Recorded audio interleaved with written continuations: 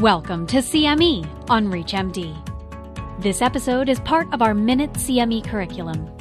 Prior to beginning the activity, please be sure to review the faculty and commercial support disclosure statements as well as the learning objectives. Hello, my name is Tricia Cottrell. I'm from the Department of Pathology at Queen's University in Kingston, Ontario, and I will be presenting today on the pathologic criteria and markers for assessing response. Why does pathologic response matter? Following neoadjuvant therapy, we have a unique opportunity to assess response in the surgically resected specimen. And it has been found that in the setting of neoadjuvant chemotherapy, patients who have less than or equal to 10% residual viable tumor have a significant survival benefit over those that have greater than 10% residual tumor. And this is what has defined major pathologic response. More broadly, complete pathologic response and other thresholds of pathologic response have been demonstrated to correlate with patient survival following neoadjuvant therapy. And this is particularly exciting because that makes pathologic response a valuable clinical trial endpoint. You can imagine that rather than waiting years for survival data to accumulate, you can actually have the results of a clinical trial at the time that the last patient has surgery. And so the possibility of using pathologic response as a clinical trial endpoint could greatly accelerate our ability to get new therapies into the clinic. This is also critically important because the number of neoadjuvant clinical trials is skyrocketing. So with the success of immune checkpoint blockade, we now have a unique reason to use these therapies before surgery. It is likely that having that tumor in place at the time of immune activation creates an opportunity for the immune system to be educated about tumor antigens. And then once that specimen is surgically resected, the immune system continues to circulate and maintain a memory of the tumor antigens. This is the reason that there is an explosion in the number of neoadjuvant clinical trials and why pathologic response is such an important topic. In addition, once patients have surgery and we assess the specimen for pathologic response, we can use that information to guide adjuvant therapies. So based on whether or not the patient seems to have responded to the neoadjuvant therapy, we can make informed decisions about the best course of treatment for the adjuvant setting. Originally, the approach for assessing pathologic response following neoadjuvant chemotherapy was developed based on an approach that really assesses tumor cellularity. So the approach is basically to take the surface area on a slide and divide it into three categories: viable tumor, necrosis, and stroma. And because there's no specific distinction between intratumoral stroma and treatment effect, this is really ultimately a measurement of tumor cellularity. In addition, there really hasn't been great data in lung cancer to inform the significance of assessing pathologic response in lymph nodes. So these are some areas where more recent data has shed significant light on pathologic response assessment.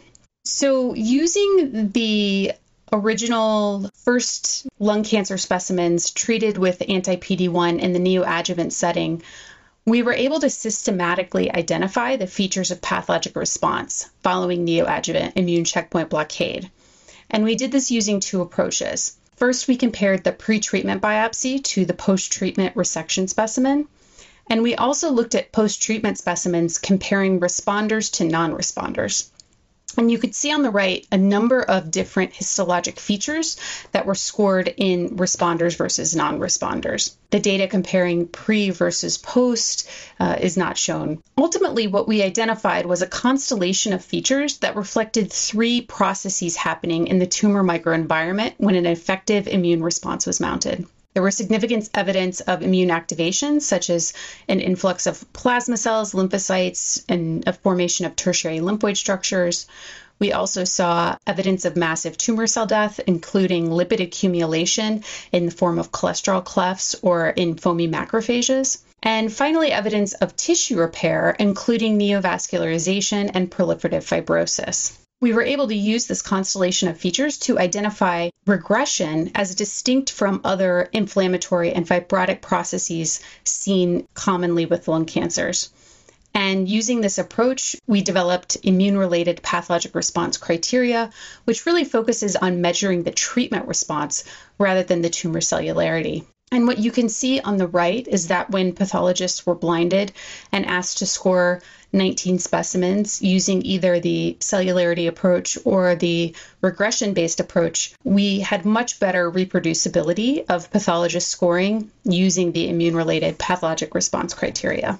This approach was used to score the very important clinical trial BMS CheckMate 816, which was a study of neoadjuvant nivolumab plus chemotherapy in resectable lung cancer. This is the phase 3 clinical trial upon which the clinical approvals are based. And of course, it showed that the rates of pathologic response, event-free survival, and overall survival improved with the combination IO plus chemo.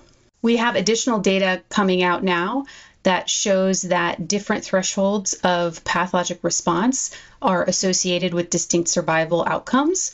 So it's important to remember that 10% residual tumor that defines major pathologic response was validated in the setting of neoadjuvant chemotherapy.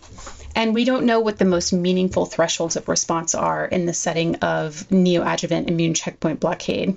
We've also recently seen 2-year event-free survival that associates not only with the percentage of residual viable tumor, which you can see on the left, but also the percentage of regression, which you can see on the right. And this data really validates that when we're measuring regression, we're measuring the treatment response, which of course correlates to the patient outcome. Finally, we've had some interesting preliminary data suggesting that measurements of pathologic response in lymph nodes is going to be an important part of predicting patient outcomes. So not surprisingly, patients who have involved lymph nodes have the best prognosis when they have a complete response in the primary tumor as well as the lymph node. They have the worst outcome when there's residual tumor in both the primary lung and in the lymph nodes. And then patients with tumor in either the lung or the lymph node have an intermediate prognosis. So interesting preliminary data, but of course more work needs to be done to validate these findings. In conclusion, pathologic response correlates with patient survival, can guide adjuvant therapy decisions, and is a valuable clinical trial endpoint. Following neoadjuvant immune checkpoint blockade, histologic features of tumor regression reflect immune cell activation, tumor cell death, and tissue repair. And future studies are needed to define the response thresholds most strongly predicting survival outcomes after neoadjuvant immune checkpoint blockade, including response assessments in lymph nodes. Thank you for your attention. You've been listening to CME on ReachMD. This activity is jointly provided by Global Learning Collaborative, GLC, and Total CME Incorporated, and is part of our Minute CME curriculum. To receive your free CME credit or to download this activity, go to reachmd.com/CME. Thank you for listening.